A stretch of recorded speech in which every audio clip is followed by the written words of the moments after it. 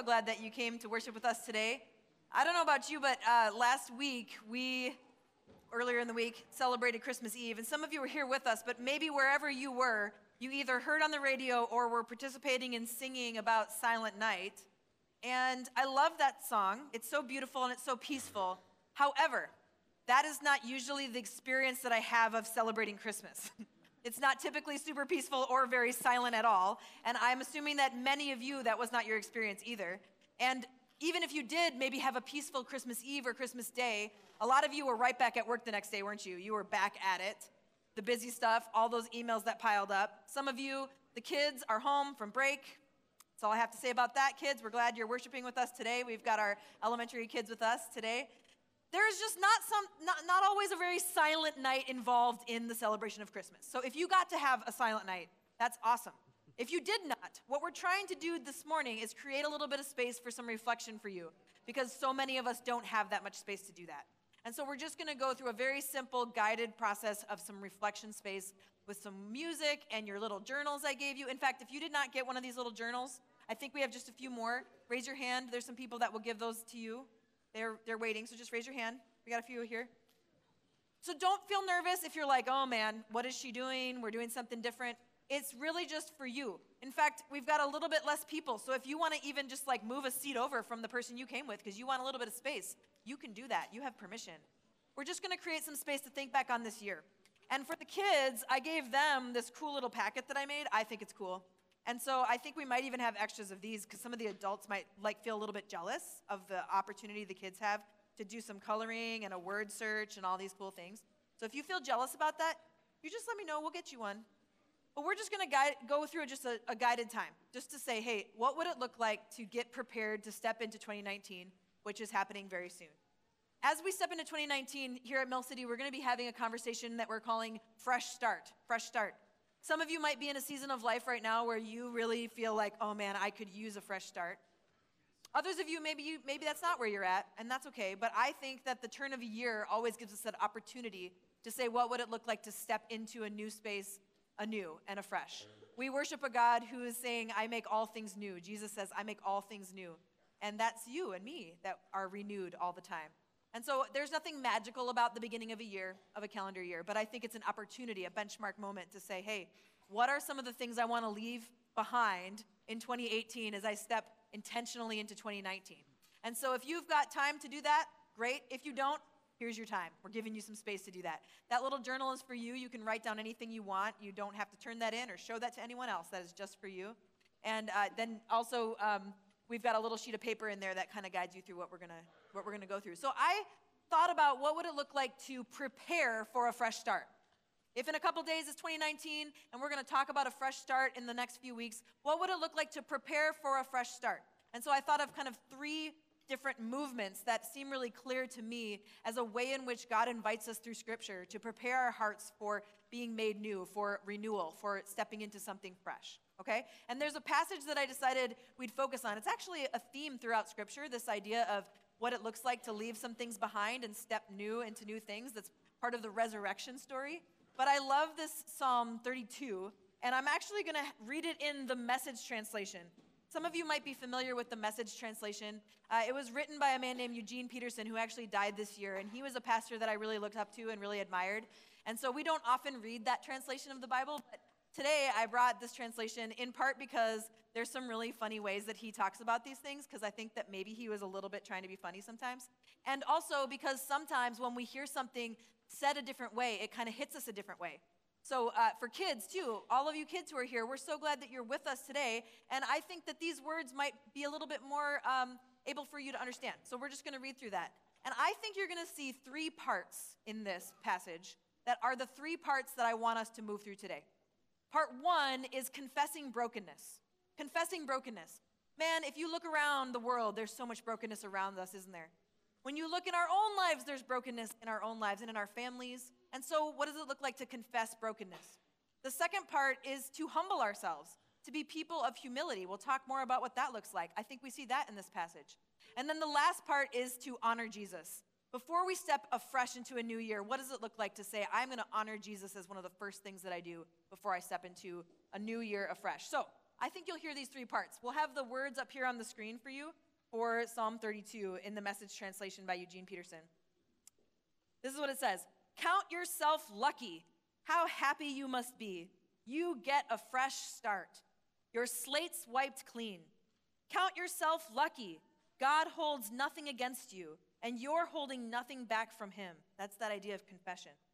When I kept it all inside, my bones turned to powder. That's an image. My words became day-long groans. The pressure never let up. All the juices of my life dried up. I just love this guy. Then I let it all out. I said, I'll make a clean breast of my failures to God. I'll put all of my things out there to God. And suddenly, the pressure was gone. My guilt dissolved. My sin or brokenness disappeared. These things add up. Every one of us needs to pray. When it all breaks loose and the dam bursts, we'll be on high ground untouched. Here's the part where I think it moves towards humility. God's my island hideaway. Anybody who's on an island hideaway right now, and we're here in the frozen tundra, not super happy about them, but hello on Facebook Live if you're there. But God is our island hideaway, keeps danger far from the shore, throws garlands of hosannas around my neck. Let me give you some good advice. I'm looking you in the eye and giving it to you straight. Don't be ornery like a horse or mule that needs bit and bridle to stay on track. God defiers are always in trouble. God affirmers find themselves loved every time they turn around. And then here's this last part, honoring Jesus. Celebrate God. Celebrate Jesus. Celebrate the Holy Spirit. Sing together, everyone, all you honest hearts. Raise the roof. Raise the roof. Remember that? Yeah, that's good. See, we're talking about like moving forward, but we're going to leave that back in 2002. Yeah, that's what we're going to do. I just love that. Isn't that fun, just the way that he puts that? I think those three parts are right there of what does it look like to confess brokenness, to be people who are willing to humble ourselves, and then to celebrate and honor Jesus. And that's the three things that we're going to do. So we're going to start with this idea of confession. Confession might be something that some of you are used to as a part of a tradition for you, as a part of practicing your faith in the past. But for a lot of us, it's not something that was very regular in our faith. It doesn't matter if it's new to you or not. We're not going to ask you to confess any specific things out loud. However, in a little while, we're going to read a confession together, and it's actually written on the back here of your little sheet. So if you want to look at it ahead of time, we're going to read that out loud together. It's very common for communities of faith to read a confession together. But we're going to take a little bit of time to think about some of our own things that we want to confess, but also maybe some things that we want to name as brokenness that we see around us in the world and confess to God, like this brokenness is stuff that we can't handle. We need you. We need your salvation. We need your forgiveness in our life. So here is why I think confession is important. The practice of confession reminds us of the unconditional love and forgiveness found in Jesus. The practice of confession reminds us of the unconditional love and the forgiveness found in Jesus. And when we don't do that practice of confession, I think we miss out on that. So you have your little notebook, and we have some questions that we're going to put on the screen. And the little sheet that you got is just a copy of the questions. So if you're someone who would prefer to look at your sheet, here's the questions I want you to take some time to reflect on. And we're going to give you a few minutes for each of these reflection times. Once again, you can move away from the person peering at your eyes next to you if you want. The first question, what areas of brokenness do you see in your life, in your family maybe, in your work, where you work, and maybe in the world? What areas of brokenness do you most lament? Lament is another way of saying causes you the most sorrow. So what would it look like for you to just express that confession to Jesus today? And then for what do you need forgiveness from God or from others maybe in your life? So these are some guiding questions for this time of confession. You can write things down. You can close your eyes. You don't have to do anything. But Ashish is going to play some music, and then towards the end of a few minutes, we'll give you 4 or 5 minutes, then I'm going to have us read a confession together. We'll have it up on the screen. It's the same one that's on the back of your sheet. Make sense? So you can do this. Some people here are like, I love these quiet moments. I would like 20 minutes, Pastor Steph. Others are like, 5 minutes is really long. Are you sure we're doing that? So we're going to meet in the middle. All right? You can do it. It'll be great. So take a little bit of time just to focus your heart on this idea of confession.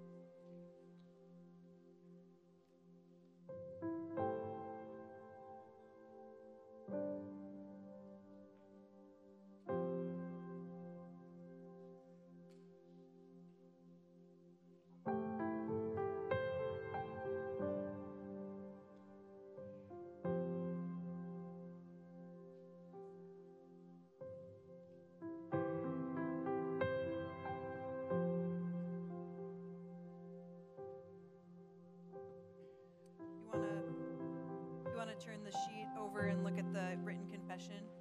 And I don't want to force anybody to read this out loud if it's not where you're at, but if so, I think there's something really powerful about a group of people saying, hey, not every single piece of brokenness in the world is my fault or even has anything to do with me, but as humans, as broken humans, we confess to God that we see this in the world.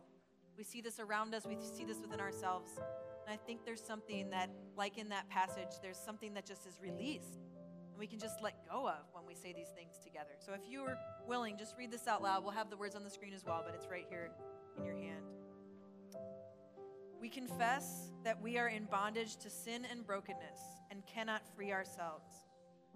We have sinned against you in thought, word, and deed, by what we have done and by what we have left undone. We have not loved you with our whole hearts. We have not loved our neighbors as ourselves. We have ignored the pain of the world and passed by the hungry, the poor, and the oppressed. For the sake of your Son, have mercy on us. By your Spirit, O God, take possession of our hearts, so that not only the actions of our lives, but also the words of our mouths and the smallest thoughts in our minds may be guided and governed by you. Cleanse us from all our offenses and deliver us from proud thoughts and vain desires. Forgive us, renew us, and lead us, so that we may delight in your will and walk in your ways, to the glory of your holy name. Amen. The next part of the process I want us to move in is to this idea of humbling ourselves. I think that humility has gotten a little bit of a bad rap in the past, and I think this is why. I think humility has become this idea of trying to pretend like there's not value and worth in your life and put yourself down low in this way that is actually just inaccurate. I think humility as a way of bringing yourself low to serve other people is beautiful, but when it starts to become a way in which we see that we're almost self-deprecating in a way that's not true, and it affects our identity in negative ways, I don't think that's what true humility that we see in Scripture is about. Let me give you my definition of humility. I think humility is an accurate view of who you are in light of who God is. An accurate view of who you are and your identity in light of who God is. That means you're not God. That means we are not the God of our lives, but we are creations that God has made in God's image. And so to deprecate that or to say that there's not something wonderful and beautiful about who we are is not honoring to God either. So I think of humility as finding that sense of accuracy, not making yourself lower than is real, but also not hovering up above in pride. It's the sense of accurate, who am I in light of who God is? And when we do that, we can say, okay, what are some of the ways in our life we might need some support, some help? In fact, here's the questions that I offer for you to pursue. And if there's something else you want to process, that's fine. But sure, what part of your life have you allowed to become too self-focused? For all of us, at times, our focus becomes so, myopic is the word I would use, so focused on one thing, and it sometimes has to do with just us. And if we back up and see around us that there's maybe some more for us to focus on. Here's another thing that I think takes humility. What do you need to grieve or let go of in your life? Are there some things you need to actually grieve in 2018 so that you can go into 2019? This is a little bit cheesy, but I've thought of this many times. Grief is like something that you're holding in your hands. And if you were to grieve, you're letting that thing go. And if you want to receive, you first have to grieve. Otherwise, your hands are full, right? And so what does it look like to say, I need to grieve these things with God as I go into this next year so that my hands are open to receive what God has for me in the next year? I think that's an important question for some of us right now. How about in what area of life might you need to ask for help? This is hard for a lot of us, but some of us might need some help. We might need a coach. We might need a counselor. We might just need a friend to be led into some of the stuff that's going on. We might need to take the generosity class and learn a little bit more about how to manage our budget. I don't know, but every single one of us needs help in our life in some area right now. I believe that. And then finally, how might you need God to give you more compassion for others? And here's maybe a harder one for some of you, maybe some more compassion for yourself. I think in that space of finding compassion for ourselves, we're finding that accurate point of the fact that we are just people. We are not perfect. We don't always have it together. Can we have some compassion for ourselves because we're not God? That's who Jesus is. An accurate sense of who we are in light of who God is, I think, is what that humility is. So we'll give you a few more minutes just to focus on that. And then Ashish, I think, will close in a little refrain. You can sing along with him, and we'll move into our final part. So we'll give you 4 minutes to take some time to focus on that second part.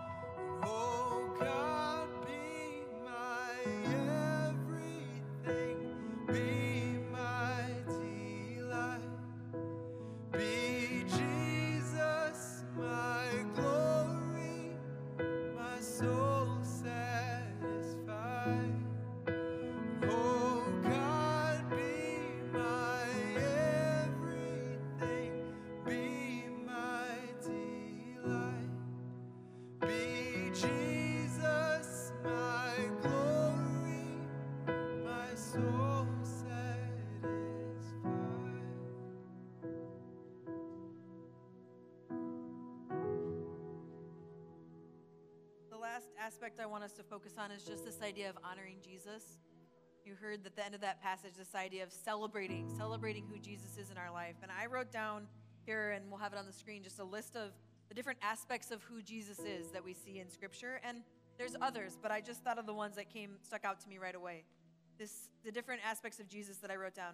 Jesus as Savior, as leader in our life, as a friend, as a king, as shepherd, as a prophet or a truth teller, as a priest or one who creates a space of holiness, as a provider in our lives, as a healer in our lives, a guide, or Emmanuel as we celebrate over the Christmas holiday, this idea that God is with us, a presence in our lives, a with us God. Jesus is called Emmanuel. And just some time to praise him and thank him for these different roles in your life. So perhaps during these next couple of minutes of reflection, just think about which one of these, one or two, really sticks out to you, and what would you want to say to Jesus in response to this aspect of this role that Jesus plays in your life? And then we'll describe our time of communion and finish with 2 songs just celebrating and honoring Jesus as our way to close today. So just take a couple minutes to choose what 1 or 2 of these aspects of who Jesus is do you want to honor in your life today and as you go into the new year.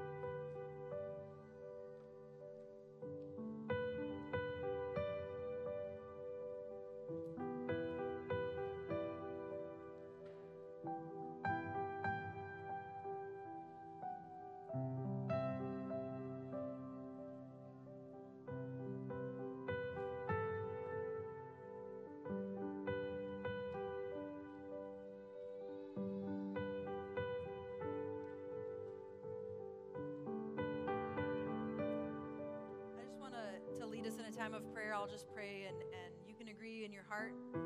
I just also want to extend a special invitation to someone who might be here who looked at that list of things about who Jesus is and say, this isn't who Jesus is to me in my life. And there's so many of us here who can tell you that the most important decision we ever made was to decide that we wanted Jesus to be our leader, that we wanted Jesus to be our Savior, to wipe away the slate clean like that passage reminded us, to give us a sense of newness and renewal and freedom that we believe only Jesus can give. And here's something that maybe not everybody realizes. You don't understand it all when you make that commitment. Most of us who've been following Jesus for our whole life still don't understand it all and understand the mystery of who God is. But we're trying to trust. And we know there's a difference because we can experience that difference, but we had to choose to make that commitment. And so maybe today, for some of you, this is an invitation to consider what would it look like to make that commitment. It's something that starts off between you and God. And so in this time of prayer, I'll just lead us in a space that can be created for that commitment or that recommitment. And for every single one of us to honor Jesus as one of the final things that we do in 2018 before we step into 2019. And then I'll explain our communion process. Let's pray together. Father, Son, and Holy Spirit, we admire who you are as a Trinitarian God. We don't understand all of that. What does it mean that you're 3 in 1? Jesus, what does it mean that you became a human and one of us? We don't understand it, but today we want to thank you for the choice to come, to identify with us, to condescend, to come to become a human, to live an entire life of a human, so that you could express to us that you understand. And for every one of us, we have an opportunity to commit or recommit to you right now. To say we want you to be our Savior, to forgive us, to set us free from sin, from the brokenness of the world, and the brokenness in our lives. We want you to be our friend, to be our leader, to be with us. We thank you that you proved to us how much you wanted to be with us, and that's what this Christmas season has been celebrating. And And we want to give our lives to you, knowing that when you come into our lives, it changes our reality. It doesn't mean it's all perfect. It doesn't mean it's all easy, but it's different and it changes, and we honor you and want that in our lives.